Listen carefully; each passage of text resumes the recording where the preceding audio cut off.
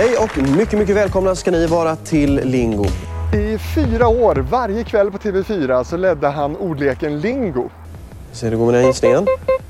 Men du såg honom också som resereporter i När och fjärran och i programmet Bingolottos sommaredition Sommarbingo. Stort grattis till alla ni som vann och mycket välkomna tillbaka nästa vecka. Sen dök han också upp som programledare för Prat i kvadrat på SVT på bästa sändningstid. Ja, som du hör, det blev en hel del stora produktioner för Martin Örnroth. Men sen försvann han från tv-rutan och du undrar ju såklart var han tog vägen. Vad hände sen?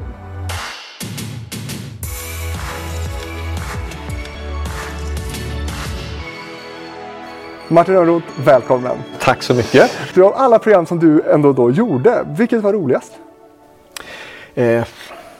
När och fjärran är ju det som ligger mig varmast om hjärtat. För jag är ju en resenär och en vagabond i grunden, så absolut. Reser du fortfarande mycket?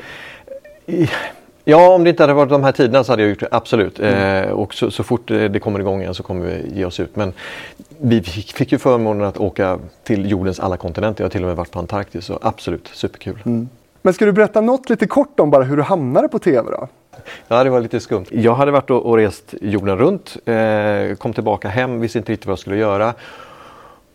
Och då säger pappa att han känner en kollega som känner någon som bygger dekoren till en så kallad game show som heter Lyckohjulet. Och game shows fanns ju inte i Sverige på den tiden, det slutet på 80-talet. Ska vi göra ett försök? För jag ville vara fotograf, tv-fotograf, så att den vägen in det, och jag blev fotoassistent och sen blev jag kameraman och sen så rullade det på då. Och det var på MTV då? Jajamän. Uppe i Mölnlycke som man hittade en stor lagerlokal där man körde med Ragnar Rottnäs och Ulrika Nilsson som vi hittade på nyheterna. Och här är värd och värdinna Knut Björnsson och Ulrika Nilsson. Velkommen til enda en uke med dette fantastiske programmet Lyckehjulet. För fantastiskt har det varit, Ulrika. Ja, verkligen. Förra veckan var det ju Katrin som vann grejer till ett värde av 120 000 kronor med hjälp av sitt kakmonster. Men sen hamnade du ändå ganska snabbt framför kameran. Hur självklart var det för dig? Ja, jag tänkte det. Jag kom inte vidare, eller kom vidare. Jag jobbade jag ville upp till TV4 och till Stockholm framförallt, det var där det hände. Så att när TV4 sökte hallåor så sökte jag och tänkte ja, men då kommer jag dit i alla fall och därifrån ska jag jobba mig vidare till fotodelen. Så att jag blev faktiskt TV4s första manliga hallå. Tillsammans då med de andra tjejerna som Agneta Sjödin och Åsa Åsenlund och så vidare. Och så ska vi få se glimtar ur Roxettes sista konsert från världsturnén. Ciceron bland nakenbadare, raggare och roddare är Anders S. Nilsson. Jättekul. Alltså för mig var det liksom första gången framför. Men det var också en passus, för det var inte där jag skulle hamna. Jag skulle ju gå vidare och bli fotograf och så vidare. Men sen så gick det bra, tyckte andra, och jag tyckte att det var rätt okej, så att jag fortsatte. Du trivdes framför kameran? Inte så mycket som man kan tro. Jag trivs nästan bättre bakom. Men grejen är att om du gör någonting som du tycker är roligt så spelar det inte med någon roll egentligen på vilken sida kameran, utan du säger att vi ska göra det här projektet. Är jag producent eller fotograf eller programledare? Det spelar inte så stor roll. Ja, det blev nog bara så. Det finns massa slumpar. Jag satt och redigerade film, trailers på TV4 när det knackade på dörren, och jag vet inte om det var Anne Vigelius eller någon annan producent som sa skulle inte du kunna göra en audition här borta? Vi håller på och casta för ett program som heter Lingo. Ja, nu med en gång. Ja, nu med en gång. Okej, bara stänga av grejer och så gå ut och så köra en audition och så sen tillbaka igen och undra vad det var som hände. Ja, så det snurrade det på. Men sen Lingo, det var ju en sån supersuccé och gick ju så och matades verkligen varje kväll. Berätta om den tiden. Det var otroligt intensivt, men en fantastisk språngbräda. Jag har räknat efter att jag gjorde 487 program.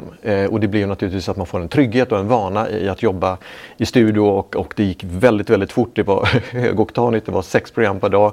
Så det flög ju in inte bara bollar utan personer fram och tillbaka som man ska hålla reda på och hur det gick. Så att, det var en bra skola. 6 program om dagen? Ja. Hur fixar man det? Vi spelar in måndag, tisdag, onsdag. Sen får du liksom decompress resten av tiden och göra någonting annat. För det är otroligt högoktanigt för hjärnan. Här har ni kvällens laguppställning. Vi sätter igång och spelar. Då plockar vi fram kvällens allra första bricka. Här kommer den. Den är blå och består av ojämna siffror till killarna. Och tjejerna får en röd bricka att spela med. Och ni har jämna siffror. Men det är Micke som kommer att inleda kvällen och ordet det börjar på bokstaven P. Polis. P-O-L-I-S. Vi börjar med polis, för att se vad det ger. Kan du inte berätta lite om hur en dag såg ut då för dig under de här inspelningarna? Ja, vad kan jag ha börjat? Jag kanske blev upphämtad av, jag vet inte, Henrik von Schreiber var en av chaufförerna som hämtade mig, så vi satt och snickesnackade på vägen ut till tv-studion. Och sen körde jag vet inte om det var kanske 7:30 på morgonen och så var det in i sminket. Och sen så när man var klarsminkad så kom man upp i logen och då hängde ett antal kläder. Då var det liksom program 1, program 2, program 3 och så klä på sig det. Ganska stora 90-talskostymer. Väldigt mycket axelvaddar var viktigt på den tiden. Och sen så ner och träffa alla tävlande. Och säga hej och vad fint att se dig och vad roligt att se er och så här går det till och liksom bara skapa en god stämning, för att det är klart, har man aldrig varit i en tv-studio så känns det bara som att det här är det mest nervösa jag varit med om i mitt liv. Men kan man bara ta med det på, vi är 2 personer som ska ha kul här. Så nu kör vi. Och så, för det var en del av jobbet. Inte bara hålla reda på vad som händer i studion utan ingjuta en känsla av att det är roligt, det är bara du och jag här nu. Kunde du vakna på nätterna sen och höra de här pip, pop, pop, pop, pop, pop? Ja, framförallt i början. Men sen blir det som du vet som havsbrut. Det bara klingar ut. Men när någon säger de ljuden så det tar ju bara en halv sekund så förstår man ju vad det är. Men det var ju väldigt många roliga udda situationer och man såg ju på folk när det kunde bli ord som kanske inte var helt rumsrena, så såg man hur de tittade på varandra och funderade på om de skulle säga det bara för att ha sagt det i tv. Vad är det snuskigaste de sa? Det var nog fitta, tror jag. Ja. Fanns det? Nej, det var inte det vi sökte. Nej, men fanns det? Ja, just det. Nej, precis. Nej, just så de fick inga poäng för det. Ja, så och det är ju det som är grejen. Jag tror att de gjorde en kalkylerad risk, för de offrade ju ändå sina chanser. Bara för att säga det, men då var de ett steg närmare, du vet, som hänga gubben liksom.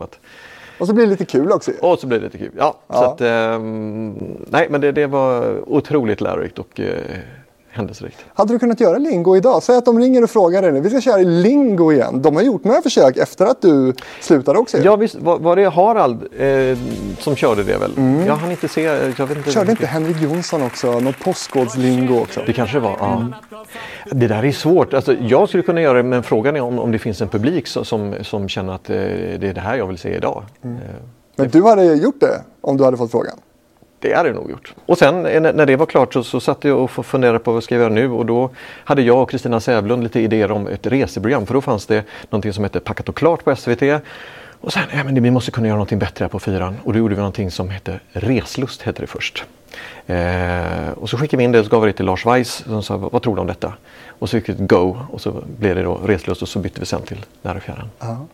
Alla programledare och journalisters drömmer ju för att göra reseprogram också. Såklart, och vi reste ju runt, och den första frågan är, var det så mysigt som det såg ut? Nej, det var inte så lugnt, utan man kanske filmade en solnedgång och sen så var det en flamenco-kväll till klockan 12 på natten och sen ska man upp och filma fiskaktionen klockan 5 och så vidare. Så att det var superintensivt, men världens roligaste såklart.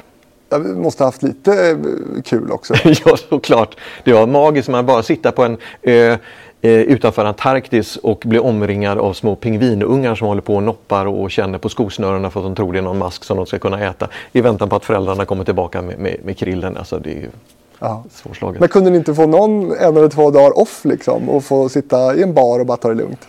Nej, oftast hade vi en dag som backup, och det är för att saker och ting gick ju sönder och kamerorna gick ju sönder kanske var 4:e och 5:e gång. Men det är för att vi filmar oftast i väldigt komplicerade miljöer. I Amazonas regnskog till exempel så var kameran, det var så fuktigt så att vi var tvungna att väcka kameran med en hårtork lite ömt så här på morgonen för att få bort fukten ur tonhuvudena. Och sen i min nya kassett slå igen den och så i en plastpåse. Och då vet man att det klarar vi rätt eller behöver en reservdag, så det fanns oftast en reservdag att ta till. Du var ju på TV4 väldigt länge. Sen gjorde du Prat i kvadrat på SVT. Gjorde ett hopp över till ett annat mediehus. Vad var skillnaderna mellan dem, skulle du säga? Det var väl ett byte som är ungefär som man kan tänka sig det. Det som TV4 var, jag tror att jag hade anställt med 73 eller så, det var otroligt i början och allt det var pionjäranda och allt var möjligt, och då skjuta från höften och liksom det som gällde på måndag, det fanns inte på tisdag. Positivt och negativt, att det var väldigt snabba beslut. Så att ska vi göra ett reseprogram, jag säger Lars Weiss, kör. Och så oj då, vad gör vi nu? Liksom. Medan SVT som är mer tryggt arbetsplats med väl injobbade rutiner hade mer rigid konstruktion. Så här gör vi. Och då visste du, det fanns en trygghet i det också. Med framförhållning och allt detta. Då. Men så vi körde, och det var ju kanske den roligaste arbetsplatsen, att sitta då med 9 komiker som bara slängde ut sig det ena efter det andra under de här arbetsdagarna. Så att det var ju faktiskt bokstavligt talat skratt så fort vi kom in i studion. Designade folkvagnen. Jo, det är ju så här att det var Volkswagen som tillverkade bilen, men det var efter en design utav Ferdinand Porsche. Det vill säga han som sedermera gjorde Porsche-bilarna. Känns det hemma? Det känns sant. Det känns sant. Ja. Och det är sant också. Och vi får ett kryss. Men du, nu får du ju berätta här. Vad hände då när du plötsligt inte syntes i rutan längre på samma sätt som du gjorde förut? Under min tid som reporter på När och fjärran så dök jag också. Jag och Hans Wallén var de enda som hade dykcertifikat, så vi fick äran att göra dykreportagen. Och då fotade jag också under vattnet, för jag tycker det är kul att fota. Och så skickade jag in det till tidningen Dyk och skrev reportage och så vidare. Och de publicerade ibland och så vidare. Och sen när de sökte en chefredaktör, undervattensfotograf, så ringde de mig och frågade om jag kunde tänka mig göra det. Så sa jag ja, absolut. Så jag har jobbat som undervattensfotograf och chefredaktör i 10 år. På Nordens största dyktidning. Men hur var det då? Saknade du inte kamerorna och den typen av uppmärksamhet som man får då i tv? Faktiskt inte, utan det viktiga för mig är bara att göra någonting som jag brinner för i hjärtat, och sen om det är framför eller bakom, det är av mindre vikt. Att få dyka som jag älskar och fota som jag älskar och göra det runt hela världen, det kan inte bli bättre. Hur igenkänd blir du idag från Lingo-tiden? Ja, det är ungefär, beroende på vem man möter och hur gammal han eller hon är, så vet man ungefär, ja, men här tror jag, när du tittar på mig så säger jag att du tittar och undrar, har vi gått i samma klass?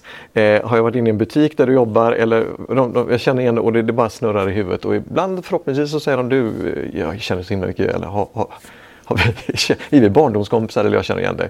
Och lite beroende på hur spexig man känner sig eller vilken tillfälle det är, ska man svara bara artigt att nej, men jag jobbar många år framför tv, så det kan vara därför. Och då är det ofta, ja just det är När och fjärran eller det är Lingo eller vad det nu kan vara. Så Och då får du ju berätta, vad gör du idag? Idag jobbar jag som egenföretag, som digital mötesproducent. Så att jag tar de traditionella mötena som inte kan äga rum på samma sätt idag, och så tar vi in dem hit till en tv-studio som är här på Gothia Tower, Svenska Mässan. Och så jobbar jag tillsammans med min dotter, och så skapar vi digital magi här inne istället. Och då kan jag hjälpa dem både framför och bakom kameran. Martin Örnroth jobbar alltså med tv? Ja, fortfarande! Alltså det närmaste som vi ska köra nu, det är Kirurgveckan, en jätteproduktion som är 3 studios. Det här är en utav dem, och sen kör vi 5 dagar i veckan. Okej, men då är du en del framför kameran även här då, kan man säga? Jag jobbar framför ibland, så att jag kan bli som moderator eller som programledare, som de känner att ja, men vi har ett bra program, men vi har ingen från vårt företag eller från organisationen som skulle kunna ta detta. Kan du ta detta? Absolut. Ja. Men kan det ändå inte hända att du saknar liksom tv-jobben då, riktiga broadcast-tv? Inte per se, det vill säga att stå framför, men däremot att stå framför och göra någonting som att, ja men skulle vi vilja göra det här programmet, men framför. Ska vi ut och resa igen? Jag tycker om att dyka, jag tycker om vin, jag tycker om mat och så vidare. Så att, kan man hitta det och framför kameran? Absolut. Och du tycker om paddel? Ja, vi ska iväg och paddla nu alldeles strax, så att jag spelar med min dotter. Så att jag hoppas att det blir en smash hit där också. Men du, när blir paddel en tv-sport då? Jag tycker att det är en ganska tacksam sport, för att du har ju ändå glasrutor runt, så att du ser ju ganska bra vad som händer. Men det är snabbt, så det gäller att du har ögonen med dig. Martin, superkul att få träffa dig och se hur du har det idag. Tack så mycket. Och du som lyssnar på det här i poddversion nu, du kan gå in på min YouTube-kanal och se hur han ser ut också. Han ser likadan ut typ. Har inte åldrats någonting. Tack. Otroligt. Är det padden som gör det? Ja. Gå också in och följ TV-fabriken på Facebook och Instagram, där jag uppdaterar med nya saker lite då och då. Lite mer rörligt material och visuellt, kan man säga. Och har du tips om andra gamla tv-stjärnor som du vill se och undrar vad de gör idag, då går du in och mejlar mig på fabrikspost@gmail.com, så gör vi fler program. Tack för att du har tittat.